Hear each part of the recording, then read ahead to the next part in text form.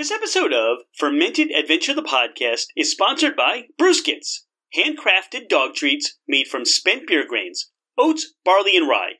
No chemical preservatives, a great source of fiber, and packed with protein. Visit brewskits.com to see the full selection of treats for your dog and your cat. Receive 15% off your first order by typing in two important words, Fermented Adventure, at checkout. Cheers!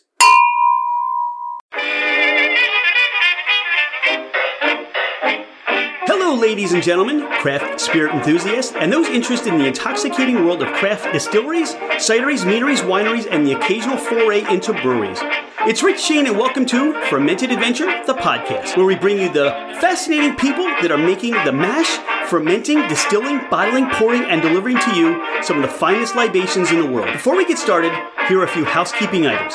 Thank you for bringing the podcast into wherever you are, and whatever you're doing, we truly are grateful that you have chosen to listen and make us part of your day. It would mean the world to us if you left a 5-star review. This helps us climb in the rankings, and it makes it easier for others to find us. Don't hesitate to leave us your comments as well. If the podcast didn't meet your expectations, tell us why. We're always striving to improve. You can find us at fermentedadventure.com. We are on Instagram and Facebook as Fermented Adventure. Email us at fermentedadventure@gmail.com. All right, FA Nation, let's meet our guest. He's Aaron Diamond. I'm Rich Shane. Dawn Ranieri's here, and this is Fermented Adventure, the podcast. And today, we're at Trainwreck Distillery in Mount Holly, New Jersey. Aaron, welcome to the podcast. Hey, how you guys doing today? We're going to talk Trainwreck, and we're going to talk some amazing spirits. And the first thing I want to know, and the thing we ask everybody is, how did all this get started? How did Trainwreck Distillery get started? So basically, how everything happened was we all, me and my grandfather, we started making wine and beer together, and then we made a ton of wine and beer together, and then he passed away. Now, you and your grandfather, was this something that he always did? Yeah, so he always made wine and beer just as a hobby. He messed around with it. And this was it sounds like you had a great relationship with your grandfather. Some grandfathers take their grandsons to the park or baseball games. He took you to make wine and beer. Yeah, but it was we had a great relationship and everything, and when I first started, I wasn't old enough to drink, so he didn't let me drink at all. I mean, I was only 16, 17 years old when he was teaching me how to do it, and basically he would just make the wine, and I would just help him mix everything up and pitch the yeast, and then he would just sit around and drink while I would just watch him drink everything. But so you were his help, man. I was helping him and just helping him out and just hanging out and just go over there and just hang out and then before he passed away, we were getting ready to do. We have a farm in Pemberton, and they had a bunch of blackberries, and we're getting ready to do this blackberry wine, and then he passed away and everything. So we just never got. And then it just all stopped. So then my grandma, she had all of his stuff just sitting in the garage, and I'm like, let me take that. Let me see if I could just playing around, just messing around with it. So then I got all of his old just wine and beer making equipment and just started tinkering around, messing around with that, and man, it tasted horrible. It was awful. Like it was just not good. It just tasted like vinegar, and it just didn't. And I was making batches. They were exploding and everything. Oh my God! It was just bad, and I really didn't know I didn't know what I was doing. I just trying to read his handwriting and trying to follow his recipes and everything, but I just couldn't get it. And so then I'm reading, and I'm like, I found this article where that it says you could turn bad wine and bad beer into whiskey. So I was like, this seems cool. You've got the handle on making bad wine and bad beer. You got that down. Yeah, so I found a still on eBay for a couple $100. Came here and put all my bad batches into the still, and then I started distilling it.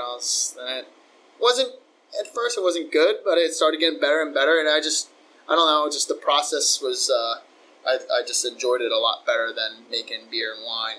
So then after that, I just started finding courses all around the world. I've been to Louisville, Kentucky, Portland, Oregon, Texas, California. So talk about some of the courses you took in these areas. Yeah, so in Portland, Oregon, I went to a distilling conference, and they had tons. It was a week and a half long, and they had little classes all week. So we went to a bunch of different distilleries, and just learned how to make different products, and You just said we. Me and my father. You and your father. So Yeah. now this became, this it went from your grandfather and you Yep. to you and your father, you and your dad. Yep. Right? So backtracking before I started studying all this, I was just getting out of high school, and I was like, I didn't go to college. I've been an entrepreneur all my life. I mean, before I started distilling, I was buying and selling cars, and I've never really just had like a normal job where I have someone above me besides my dad. But I've always just like doing my own thing and just trying to figure it all out. So then I was like, man, I don't really like buying and selling, fixing up cars. I want to start making whiskey and start doing something cool. And at the time, there was only, I think, 2 distilleries in New Jersey. So this is back in 2013. So there's only two or three in Jersey. And then in 2014, we bought the old train station, the building that we're in right now.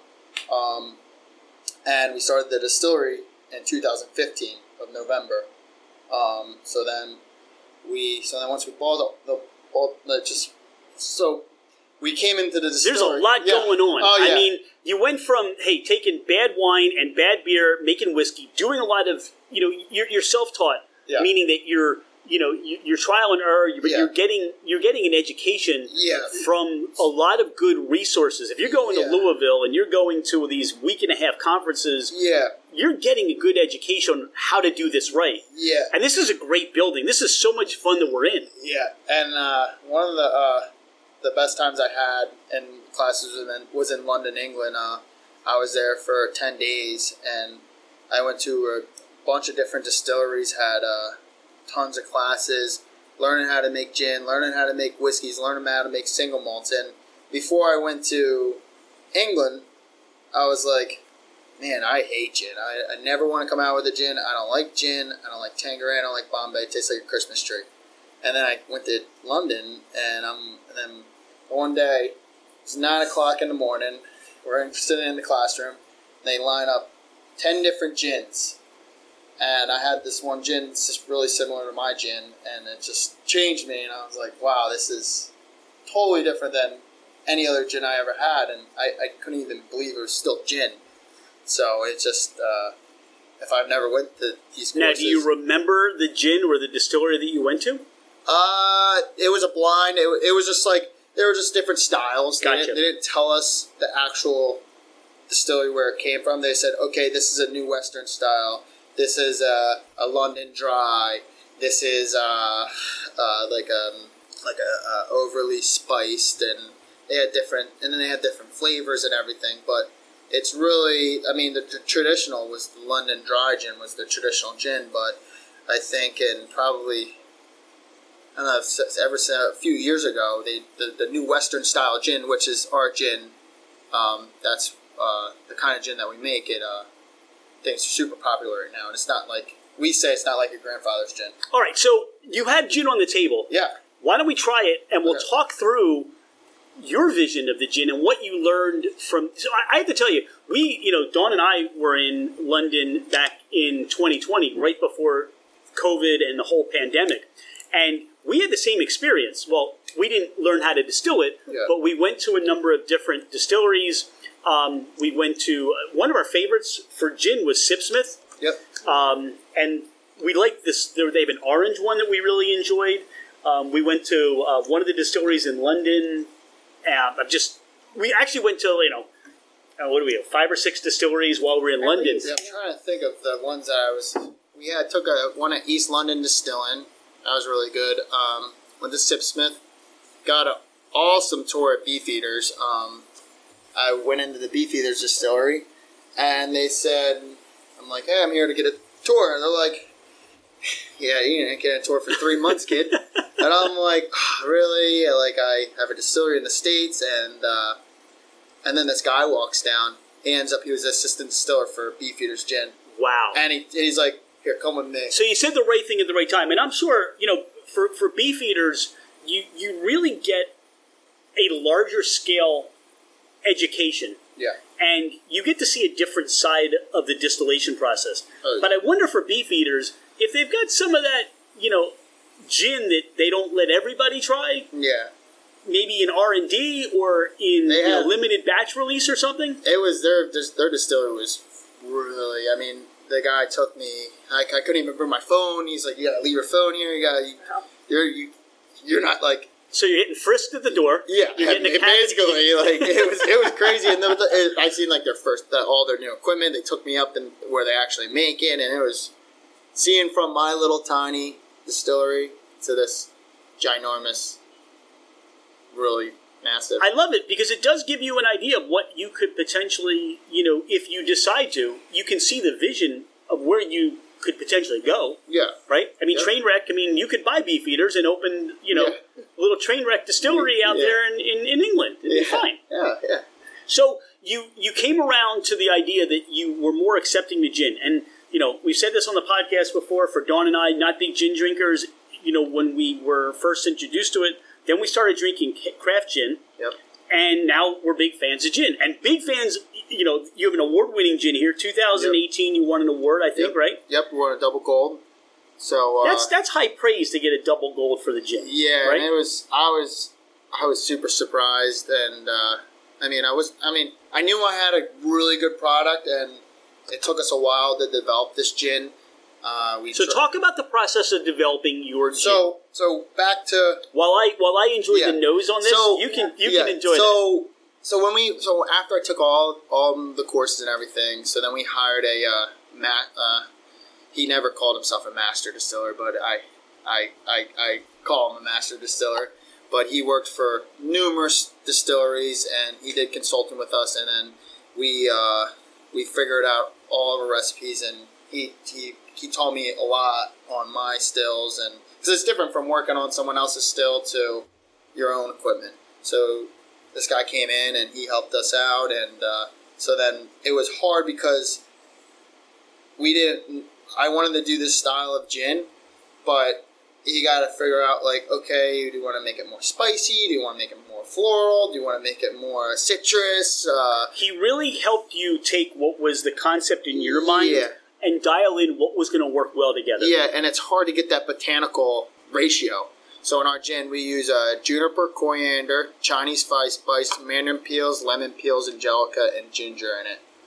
So I love this. I mean, one of the things that stands out for me is the spiciness even on the nose. Yeah, Chinese spices coming in. I get, and then what happens is there's this underlying citrus note. Yep. That kind of just smooths it all out. Yeah. So it's big, and everything we use is all fresh. We use fresh mandarin peels. Like right before we distill, we peel the mandarin peels, peel the ginger, peel lemons, and it's all.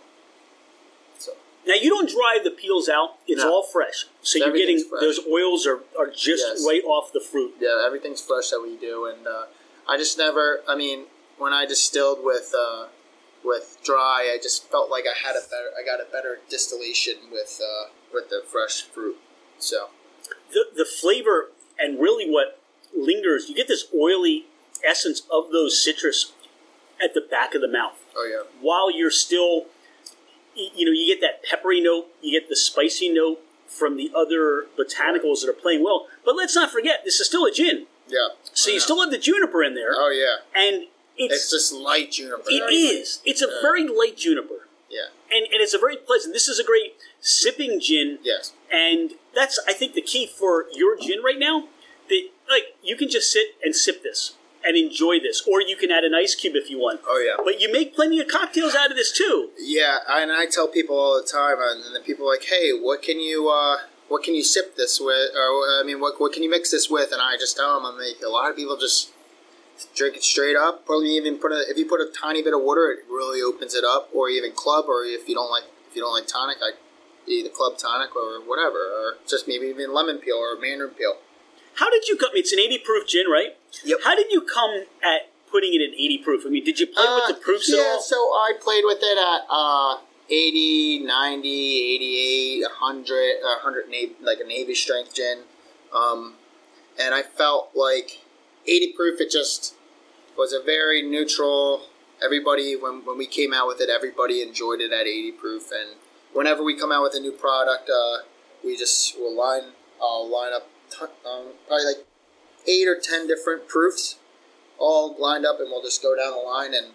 But for me, I like the stuff higher. I mean, it tastes better at a higher proof. But I mean, when it's coming out of the still, 160, it's really like you can't even tell it's 160 proof. It's super smooth. It's crazy. What resonates with me in hearing your origination story and how you've come to be today, even with trying to determine what would be a good choice for what the next expression would be, you're asking for help. Yeah. You seem to always ask for help. Yep. You've gone to schools. You've brought in a consultant, a master distiller. Yeah. You bring in people to give you advice. Yeah.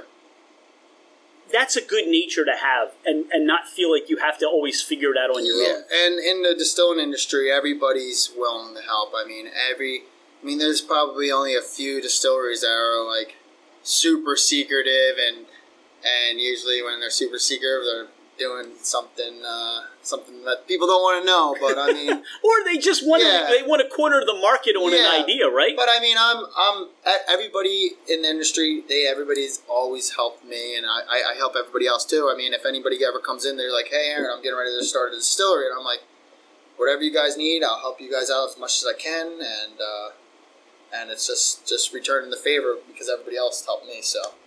Your neutral grain spirit on this is a corn base? Yeah, corn base, yep. Now, one of the things I get out of this is I do still get, you. A lot of times what happens is when people make a gin, they'll take that neutral grain spirit and you'll lose some of the character. Yeah. I still get the character there. I get this vanilla to it. I get some sweetness that comes off of here. And I enjoy that. I don't want to have everything so masked that you forget the vehicle that took you there. Yep. So really, kudos on this. It's a delicious gin, and you should win more than just a double gold. Do they give triple gold? I don't know. They get a bunch of different. They all give different medals. They get platinums and golds, but yeah, maybe next year we'll re-enter, see if we can get some better awards. But I think it takes I think a lot. the awards come out of your growth and the patronage of people that continue to become regulars here, right? Yeah, and if you tasted our first batch opposed to the batch now, I mean, I always still tweak the recipe. I'm like, okay, this is batch 22, and I'm like, all right, this next batch I'm gonna maybe put a couple more ounces of this in, a couple more ounces of that in, and just change it up. I'm always changing it because I'm never sad. I always want to make it a little bit better every time. That's unique because if somebody is loving your gin, well, maybe batch 23 will tweak it a little bit more for them, where they'll love it even more. Yeah. And it's good for you to get the feedback, too. Yeah. Say, Aaron, I like 21 better than 22. What did you do there? Or whatever happened to batch 14? Yeah. Batch 14 was disgusting. No, that was a good one. Yeah, but I could do it and tweak it a tiny bit. Well, it won't change the whole. It will still taste the same. But to me, you might get maybe a little bit more citrus in it, or it'll still taste kind of the same, but kind of different. But that's what's nice about being a small craft distillery, where we could do small changes like that, and it's not a big deal. That's a beautiful thing. You're not stuck. Yeah. Like you can't be Coca-Cola. Yeah. Where if you go to New Coke, they're ready to shut you down, and there's uproar, right? You can put those little changes to it, and I think that's what people expect. You being a craft distillery. This is an old train station. Yep. Talk about how you came up with the name Trainwreck Distillery, or how this all came about for that. So how the whole name Trainwreck name came about is Me and my dad, we walked into this building and we said, wow, this place is a train wreck because it was a mess in here. How did you come to pick this building? I mean, having an old rail station, how did you come to pick that? It was for sale. Just happened to be for sale? Yeah, it was for sale for a while, and it was just vacant, and it was a train wreck inside. I mean, we had bums living in the basement. The basement was flooded. People broke in. All electric was ripped out. It was holes in the walls, and it was an old Jamaican restaurant, and they just left and thick grease on the walls. Oh my God, to see it today, this is a beautiful space. Thanks. I can only imagine the hard work and all the elbow grease you put in. It took us a good year and a half just to get it all dialed in and everything. It was nonstop for almost 2 years.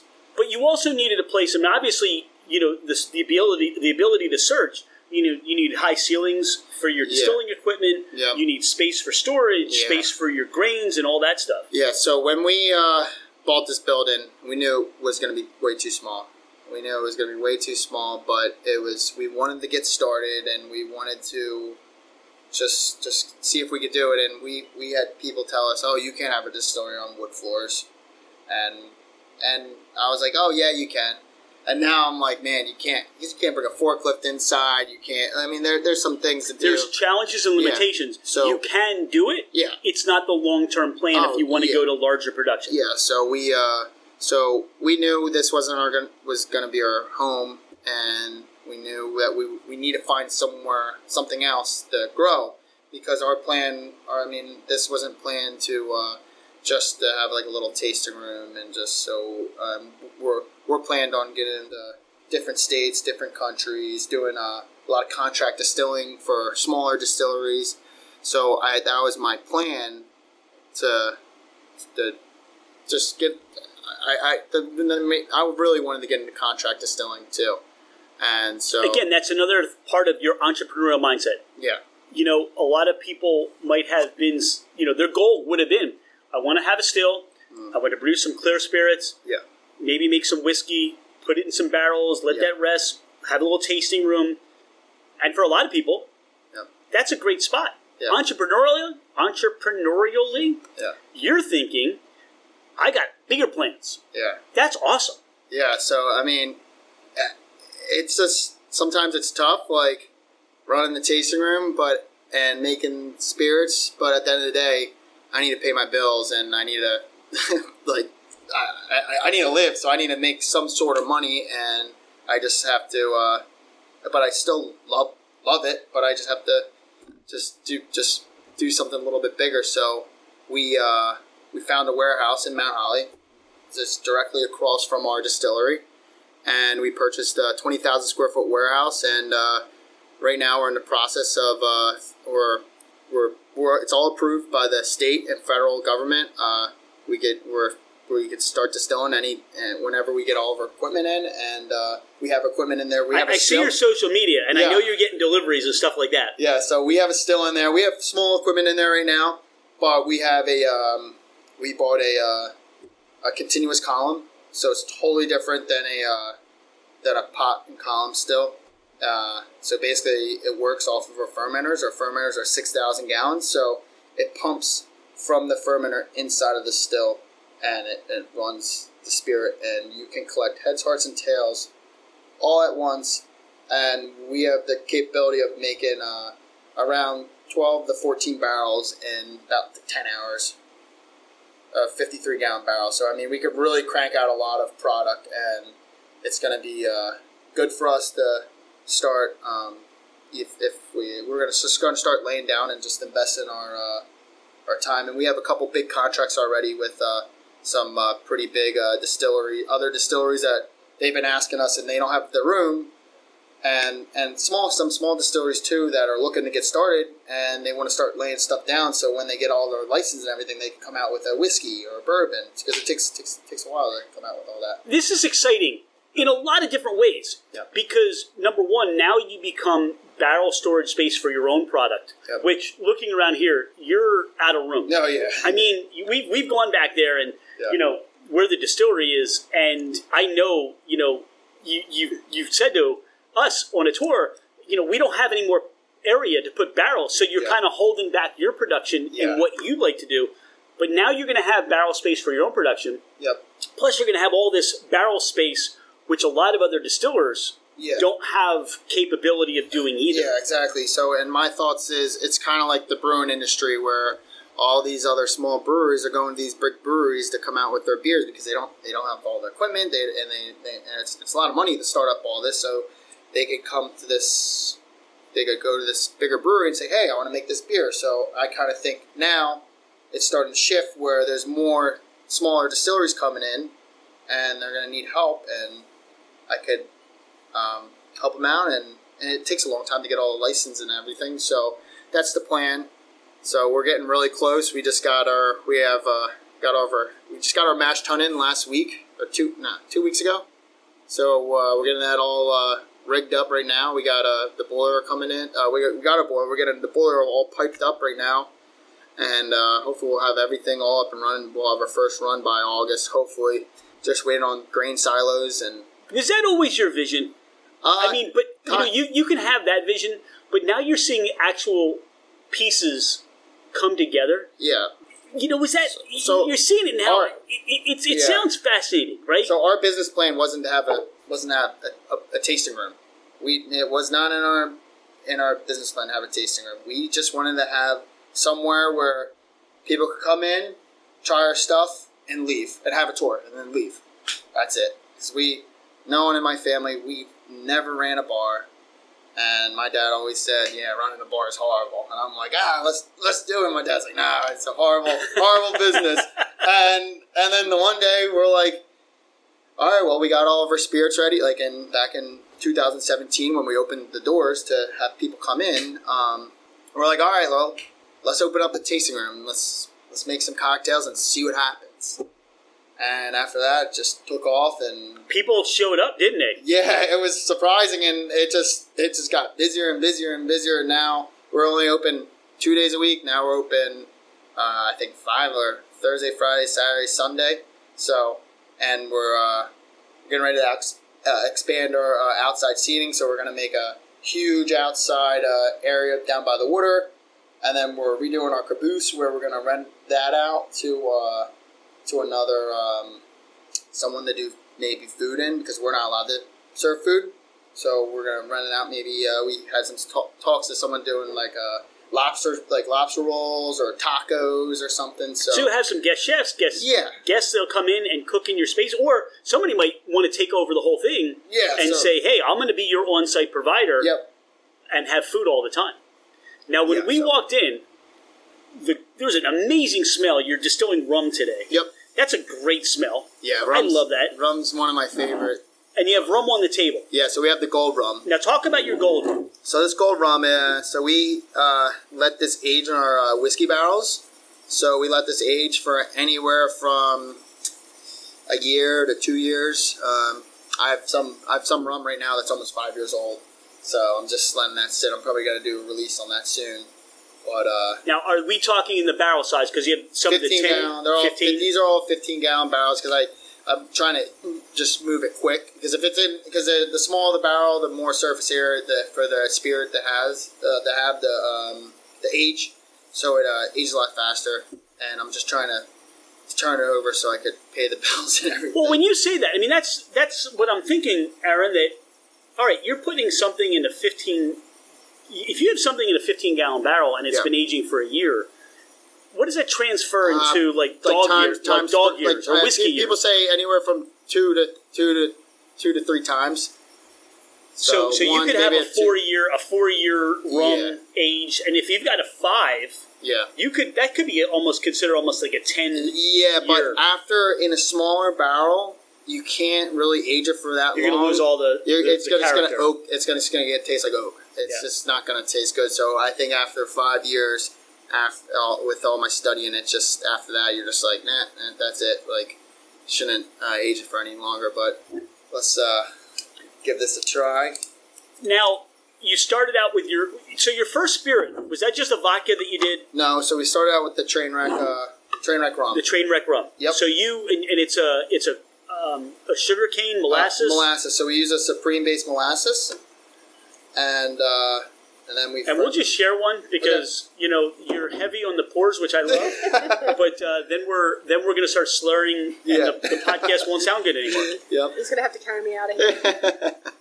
I love your pours. Yeah. So the Supreme Molasses. Now, did you go through a process where you were trying different sugars to start rum with? So I tried Grade A, Grade B, Grade C, Supreme, Blackstrap, Sugar Cane juice, granulated sugar, brown sugar. I tried it all. And I tried blending them. And the Supreme molasses that we bought is it's the top of the grade molasses that you could buy. So if you know how they make molasses, it goes in layers. So the Blackstrap is the burnt bottom barrel, cheap, and it has a lot of sulfur content to it. And this has very, very small sulfur. The molasses that I use has very small sulfur in it. This, to me, is banana on the nose. Yeah. It's like a banana saltwater taffy. That's what I'm like. I feel like I'm at the shore right now, or just on a beach, but I'm getting banana saltwater taffy. Yeah. You get a little bit of funk, which you'd like to get from a rum, but you also get some pineapple-y kind of tropical notes on the nose. Mm. Was that like the kind of vision that you had when you kind of sat out to make a rum? Yeah, I wanted to be a sweeter rum. This is a Caribbean style rum, so that's this kind of rum I wanted to shoot for. And I think aging this in a barrel kind of also smooths out some of the. I mean, it's an 80 proof, but I also think you don't get a lot of ethanol on the nose, so I think the oakiness or the barrel kind of brings that down a little bit. Yeah, it's I tried bunch of different kinds of barrels too aging. I tried aging it in a rye barrel. I tried aging in my single malt barrels. I aged in a bunch of different barrels, and I've been aging in our single malt barrels, and it's been tasting really, really well. So this one right now, this is our single malt. Is a single malt barrel. Yeah, this is a single malt barrel. It's just you get a little bit of graininess. Yeah. From the mouthfeel, probably from that single malt barley, right? Mm-hmm. Where are you getting your barley from? Is it local? Are you getting your grains local, or no? We contract comes from the Midwest. Okay. So just from a big farm in the Midwest. Definitely want to in the future try to do some local small batches, but it's just right now it's just a little bit too expensive for us. But definitely want to support local and try some small batches out, some small little batches, but we're happy with the grain that we're using right now. I mean, it's making phenomenal products, and people are really enjoying, especially with our single malt, because we use 100% two-row barley in that. This rum and the barrel play so well and so nicely together. Yeah. I mean, seriously, that I always look at rum, and especially aged in barrels, there are a lot of whiskey drinkers who will not go anywhere if it's not a whiskey. They will not verge off the whiskey trail. Yep. But this, to me, is something that if you are a whiskey drinker, you will enjoy this rum because it brings out so many characteristics of a whiskey. Yep. But you still have rum here. You get the sweetness of the rum. You get the fruitiness that you're coming out of. You get the molasses flavor in this rum. This is just phenomenal. Thanks. Yeah, no, we had some patrons that wouldn't come into our bar until we started making a whiskey. So, and then once I started making this, they were like, "Wow, this is good." But whiskey's always king. I mean, everybody loves whiskey. It is, but when I guess again, my experience is Dawn and I. There are a lot of craft distillers such as yourself making an array of different things that if you're not at least trying them. You're missing out, and you may find something that will now become one of your favorite things that you can enjoy. That just let it roll, and it gives you an appreciation even more for the whiskey or the bourbon or those single malts that you're enjoying based on your experience with some other spirits. Yeah. So it's I was really, really happy with this batch out and how it came out, because we were going to age it in another barrel, but it just we just tried it out.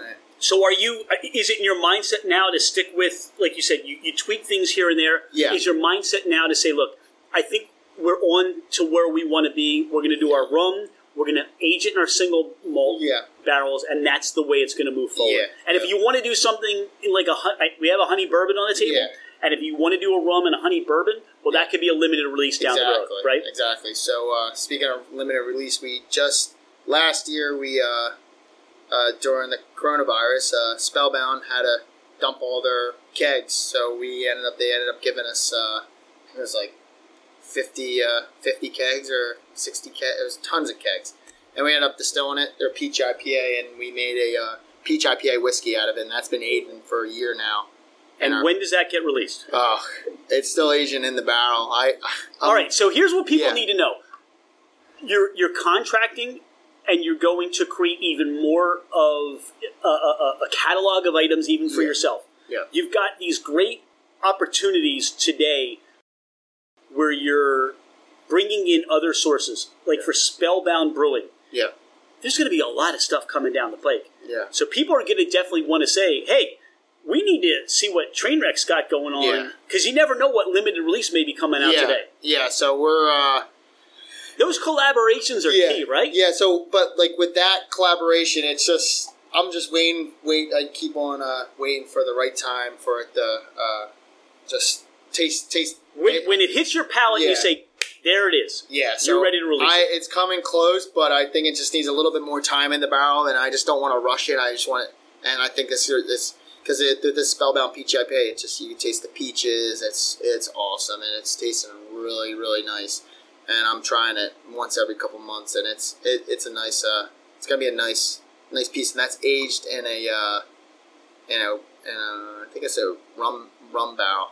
All right, I'm putting my order in now, so there'll be one less bottle available when it releases. So that's going to be good. And that's going to be very limited. That's probably only going to be like 70 bottles. So that's it. Once it's gone, it's gone. Yep. All right, when we come back, we've got a couple more items that we're going to talk about in your catalog, in your expression, and we're going to learn more about Trainwreck. Brewskits, beer, grain, dog bones, Brewskits. Your dog will go wild. Brewskits. Beer, grain, dog bones, a healthy alternative for your pup. Brewskits are all natural and made in the USA. Visit brewskit.com. That's BREWSCUIT.com. We're back. You checked the still. The rum's still running fine, right? Everything's good? Yep. I was thinking as we were talking, and you mentioned COVID a couple of times.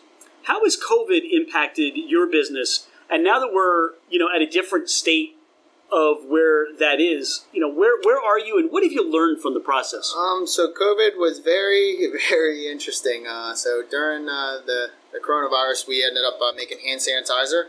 So that was kind of crazy. Didn't expect to do that. No, you never really thought the formula for hand sanitizer was going to be important to what you were doing, did you? No, not at all. And how that all got started was just the coronavirus, and I seen on the TV, hand sanitizer shortage, and I was like, oh, well, I have alcohol. Maybe I can make it. I found it on the web. I looked online, and it's four ingredients: hydrogen peroxide, glycerin, water, and ethanol. And I made it and posted it on our social media. My phone blew up, and then we were making hand sanitizer from March of 2020. And there's a hospital right down the road from here. Were they taking on your hand sanitizer, or was that some other places? Yeah, we made so in the whole coronavirus, we made 4.5 million ounces of hand sanitizer for all kinds of hospitals, big corporations. A lot of it was for hospitals and doctors' offices, and we donated tons of it to police station, fire, EMS. The Red Cross, we donated tons and tons. It was crazy. It was just crazy. It was nonstop. I barely slept, and it was a lot of work. I've never worked so hard in my life. Well, let me ask you a question. Through COVID, you stayed open. Yeah. How did that impact your business, and what did you do to stay in business? It impacted us, but we everybody still wanted to drink, and everybody wanted to drink more, but no one could come in, and so we had to change. So we did to-go cocktails, and so we made slushies too. So we did to-go slushies, and the to-go cocktails.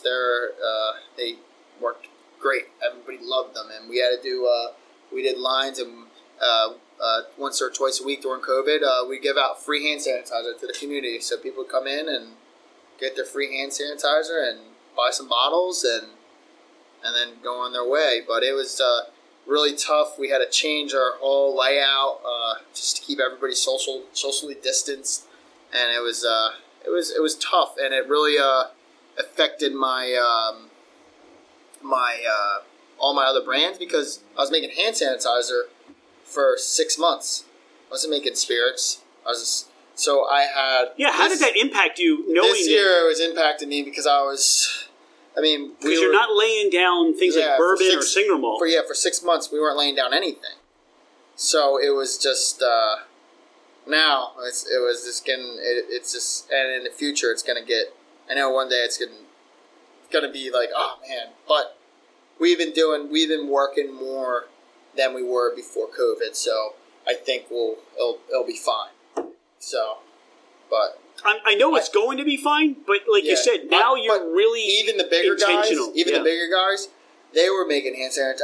Everybody was making hand sanitizer. Industry, so I think maybe 3-4 years from now, there might be a vault in whiskey because everybody would stop production in whiskey and making hand sanitizer, so they couldn't lay down on that whiskey. So, but right now, you poured us your single malt. Yeah. Now, talk about the inspiration for the single malt. Why a single malt? And I know, single malt to the craft spirits industry, I think, is something that is right now on the cusp where more distilleries are doing it for craft. Yeah. Why a single malt? So, a single malt, it was just another spirit I enjoyed. I just enjoyed drinking single malts. And when I was looking, there's only a few American single malts, and I just like being different. So when everybody's making bourbon, I'm like, all right, I'm gonna try to make a single malt, and it turned out excellent. Talk about is there a specific barley you're using here? Yeah, so we use a 2-row barley. So actually, we started out. Spellbound gave us some barley, some 2-row barley, and made a batch with it. Turned out great, and we're like, okay, let's stick with it. And you could either use 6-row or 2-row. 6-row is a little bit cheaper, but it doesn't have that flavor that we were looking for. So talk about the flavor. Talk about what it was that you were saying, hey, this is exactly what I want to drink. So we didn't want to have personally, I don't like peat. I didn't want to have a peated whiskey, and I think a lot of people don't like peated whiskeys. And I didn't want to come out with something that tasted like a leather belt either. So I wanted something that was nice, smoky, still smooth, not a bad, you don't get that bad burn like you would do in the whiskey. Or this is only aged for a year, and it's aged in a year in a small cask. So. Now is this a cask you had something in prior? No. This is virgin oak. So this is a virgin oak cask, char 4. So that's where you're getting a lot of that smoky characteristic to it. The higher char. Yep, and I wanted that in the beginning. I wanted that smokiness to it, and I think that really. So it's a balance. You don't want peaty, but you want smoky, and I think there's a nuance. There's a difference there, right? Yep. You don't want. You didn't want characteristics of drinking barbecue. Nope. But you wanted there is a smokiness that comes out of here, but it's more like a deeper, richer balance to it. Yep. Almost like I get a licorice flavor out of this. Yep. I also get a nice sweetness to this, like a cherry flavor to this. Mm-hmm. It's just. I think that's from the oak too, from the cherry. I think that really is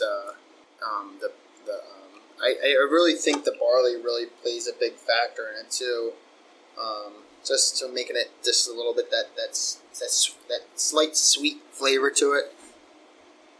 It's a 92 proof, so it does still say to you, "Hey, I'm a higher proof," which I enjoy. Oh yeah. I think as my palate changes, and I think for the whiskey drinker, the higher proof now it gives me the flexibility to say, all right, if I want to add an ice cube to that, if I want to add a little water to that, you can now change the flavor profile and get a lot more out of it than if you start with, let's say, an 80, 84 proof.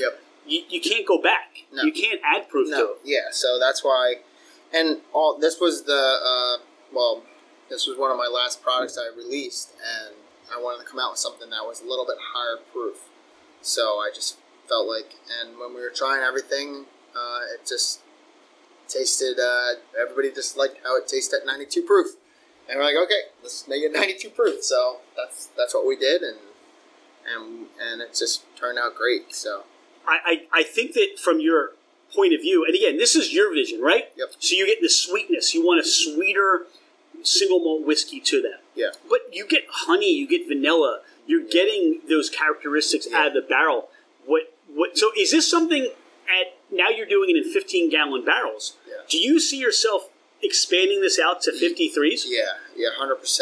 I think I want to focus more on single malts than bourbons because the single malt whiskey, the new American single malt, it's just a up and coming market, and it's and I think and when people try it, because it's like a Scotch. I go compare this to Scotch, but it's an American Scotch. It's an American style. It's not made in Scotland. It's made in America. Right. So, and it's just I don't know.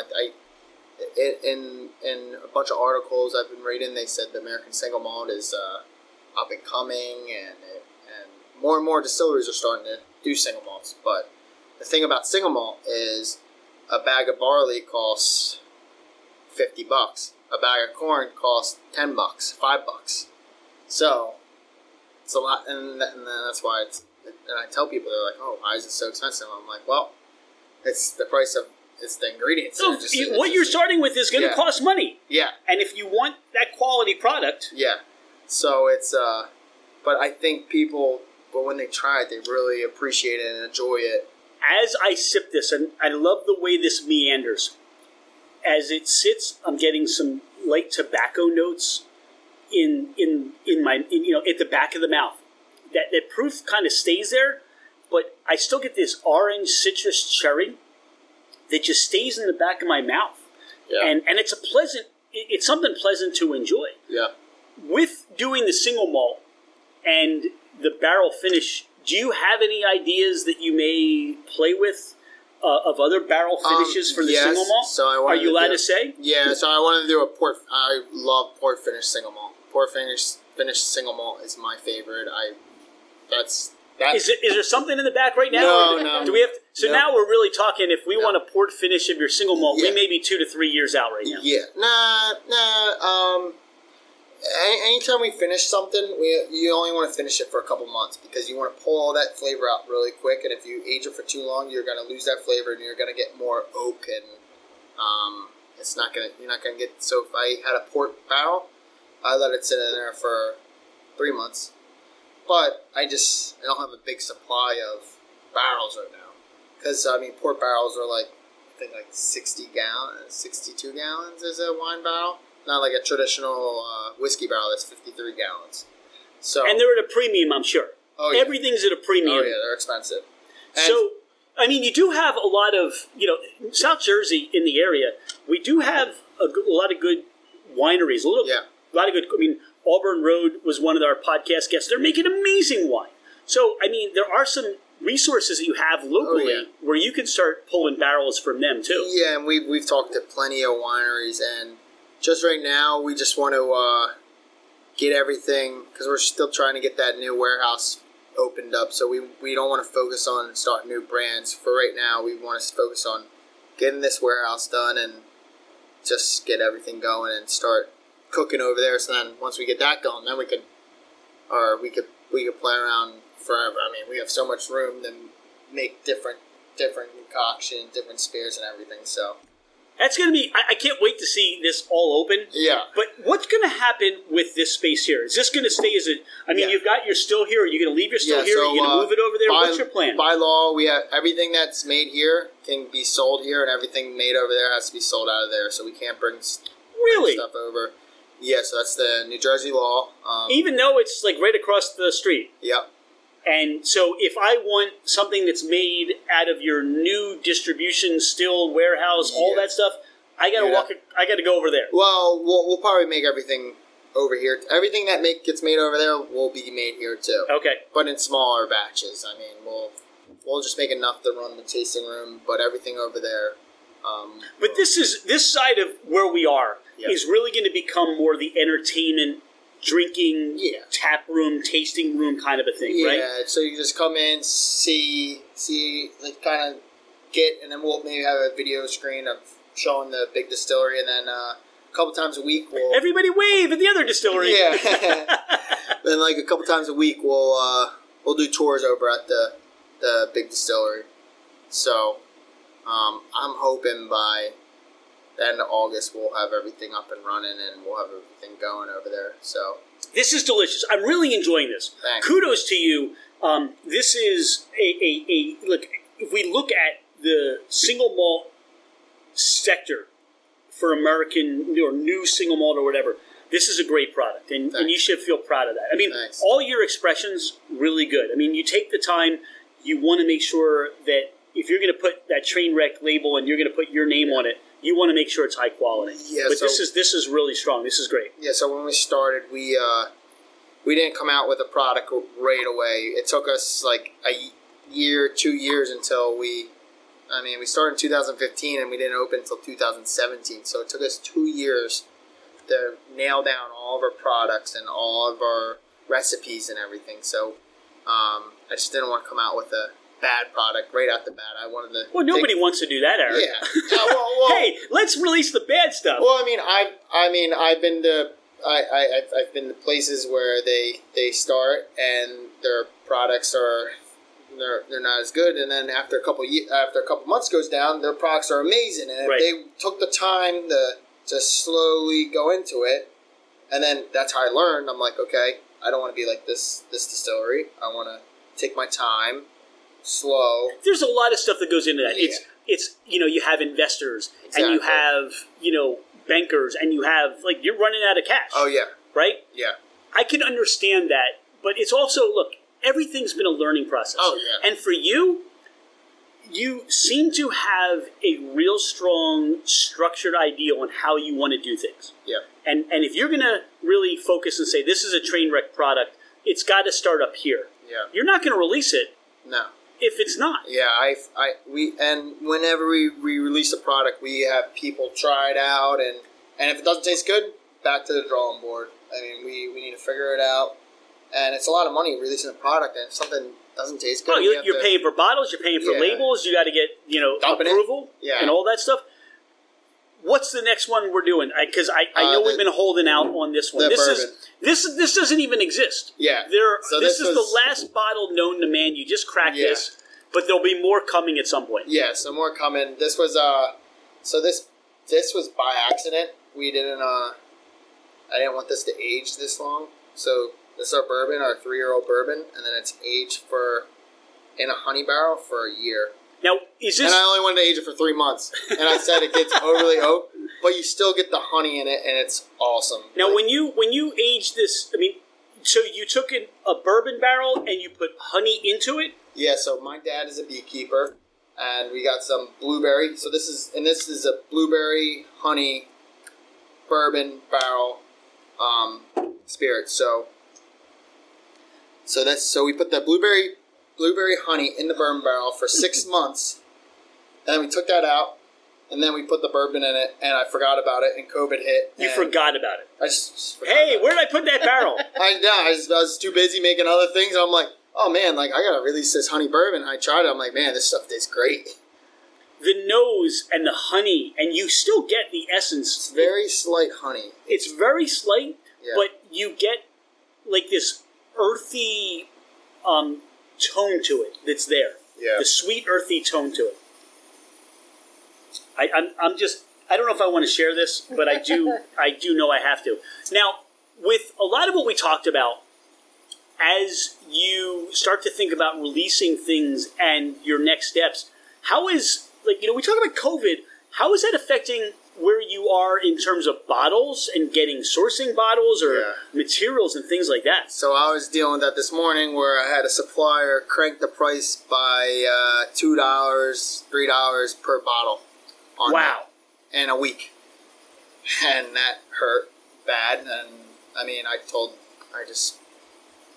find another supplier, but it's just not that supplier. It's a lot of my suppliers right now, and it's inflation's here. Inflation is it's hitting the alcohol industry. I think the prices on alcohol, everything's going to go up soon, just like everything else. And I mean, it's just crazy. I mean, paying like almost $3-4 for a bottle.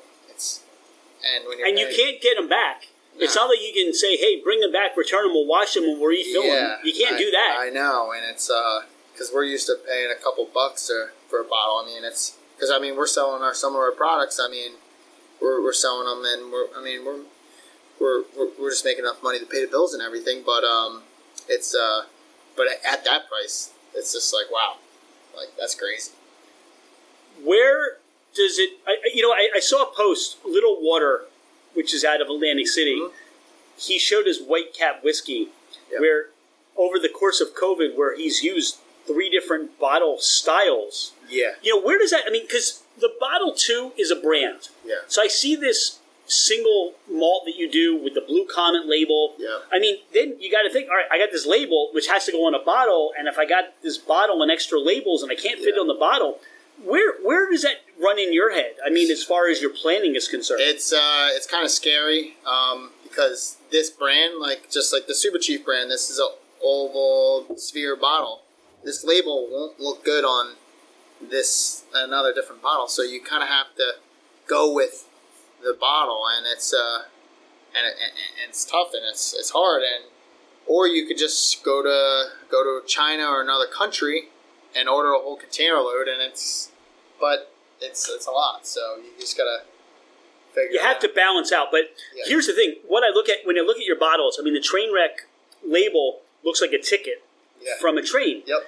Your Super Chief is the front of a locomotive. Yep. So you got the cow catcher and everything else, and then the Blue Comet represents that diesel age of the Blue Comet. I guess the Blue Comet Limited of diesel transportation and passenger transportation. So you're also looking to convey a theme, so you can create that experience. When people look at the label, they already start to have an experience and a romance for what this is going to be. When you think about, oh my God, now I got to change the bottle. You're changing the consumer experience, aren't you? Yeah. So it's tough.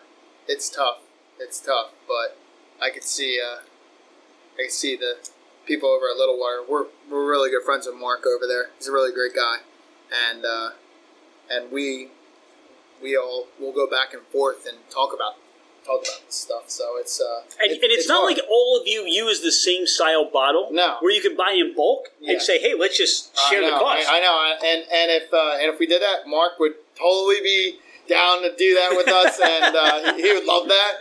But yeah, no, it's tough because everybody has different bottles, and it's tough. So. I think it's important for the consumer to understand that it's not just the grain, it's not just the yeast, it's not just the barrel.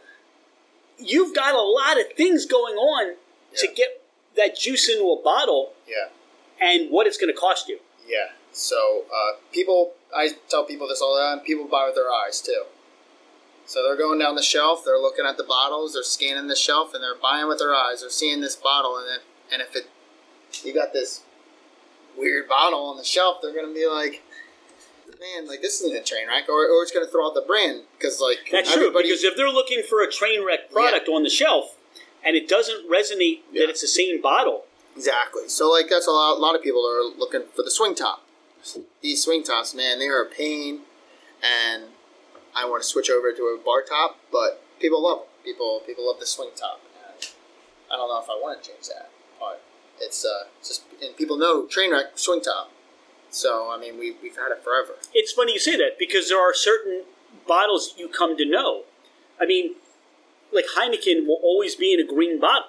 Yep. If they switch to a clear bottle, you may not even see that. No. Stateside Vodka does the swing top. Yep. I mean, you do start to see. I mean, look, you know what a Jack Daniels bottle looks like right away. Yep, you see Jack Daniels, you know what that looks like. They were to change that bottle, you might not even see it anymore. No, it's just like Blue Coat too. Blue Coat has that awesome cobalt blue bottle. You walk in and look, oh, that's Blue Coat, or that's Stateside with flip top, or Yeah. But Bottle? I think looking at your bottles, the ones that you have are Yeah. exactly what you want to see for that specific expression. Yeah, and we want to try to have all different kinds of brands too. Like we try to do everything like different. I don't want to have like we didn't want to have everything called Trainwreck. We want to have everything different names, different brands, and just try to separate it all. So Again, entrepreneurial. yeah, I love that about you, that you really understand building, growing a business, and it's in your blood. And whatever and wherever that fits with your grandfather's spirit, that was ingrained in you in a very young age. yeah. By the way, what was your grandfather's name? Norman Yep. Norman Diamond. Yep. Norman Diamond. Yep. He needs, if you have it already and we missed it, Yeah. he needs some sort of a bottle or a brand named after him. Yeah, he does. I think he does. I Yeah. think that, somewhere along the line, Yep. pay tribute to your grandfather that way. Yeah, definitely. Now, you do entertainment here. You have great entertainment. You have this backyard area, and I can't wait to see what happens when you expand this out. You got this backyard area. You've added a tent.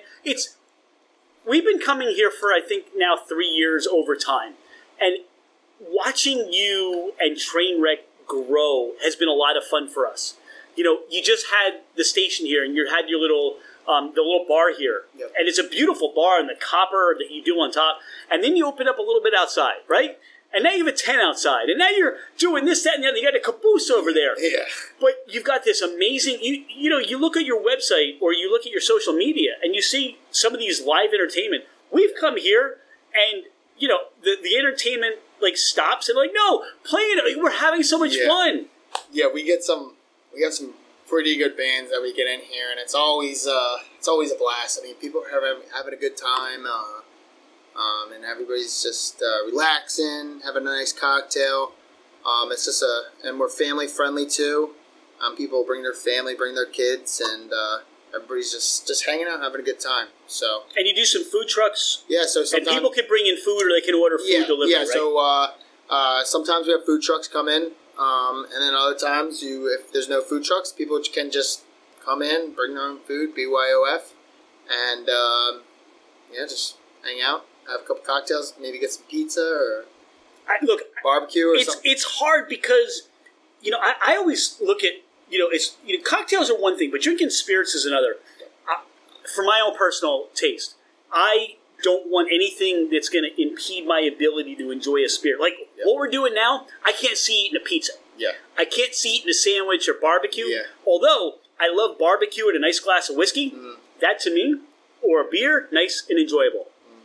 But these are phenomenal spirits, and you've got more. You've got a vodka, you've got the Railcar Reserve, you got your regular rum. There's so many more things to try. If you're in, Mount Holly right now, we're a little more than an hour's drive from New York City. Yep. Delaware, Philadelphia. We're right in the middle. You're right in the middle. Yeah. And Mount Holly has some nice breweries that have opened. There's a little bit of the downtown area. Yep. It's a great stop. Yeah. It really is. Yeah. To come out, check out your website, check out your social media, find out when there's going to be some, a great live music band, and just come out and just enjoy some of your products. Speaking of this, we need to just pace this. Let's put some love on this. Yeah. This is amazing. I knew that was going to be up your alley. Oh my God! This is good. I love it. I love the smile on your face. I tried it. I'm like, man, I miss this. It's like your kid was. You're the father sitting in the stands, and your kid just hit a home run to win the game. That's nice. The smile on your face. Yeah, this is good. This is really good. I'm really happy how this came out. I've enjoyed just sipping this, and as we're talking, it's not. You don't feel like the honey is an additive. Because sometimes people will make let's say a honey bourbon or a honey rye or a honey gin or things like that, where they'll add the honey back in, and you just feel like it's a sweetener additive. Yeah. It's just such a wonderful honey nuance to this. I think that comes out, and that's something I want to just pay tribute to. All the things that you're doing, the things that you are producing have this nuance in each individual bottle.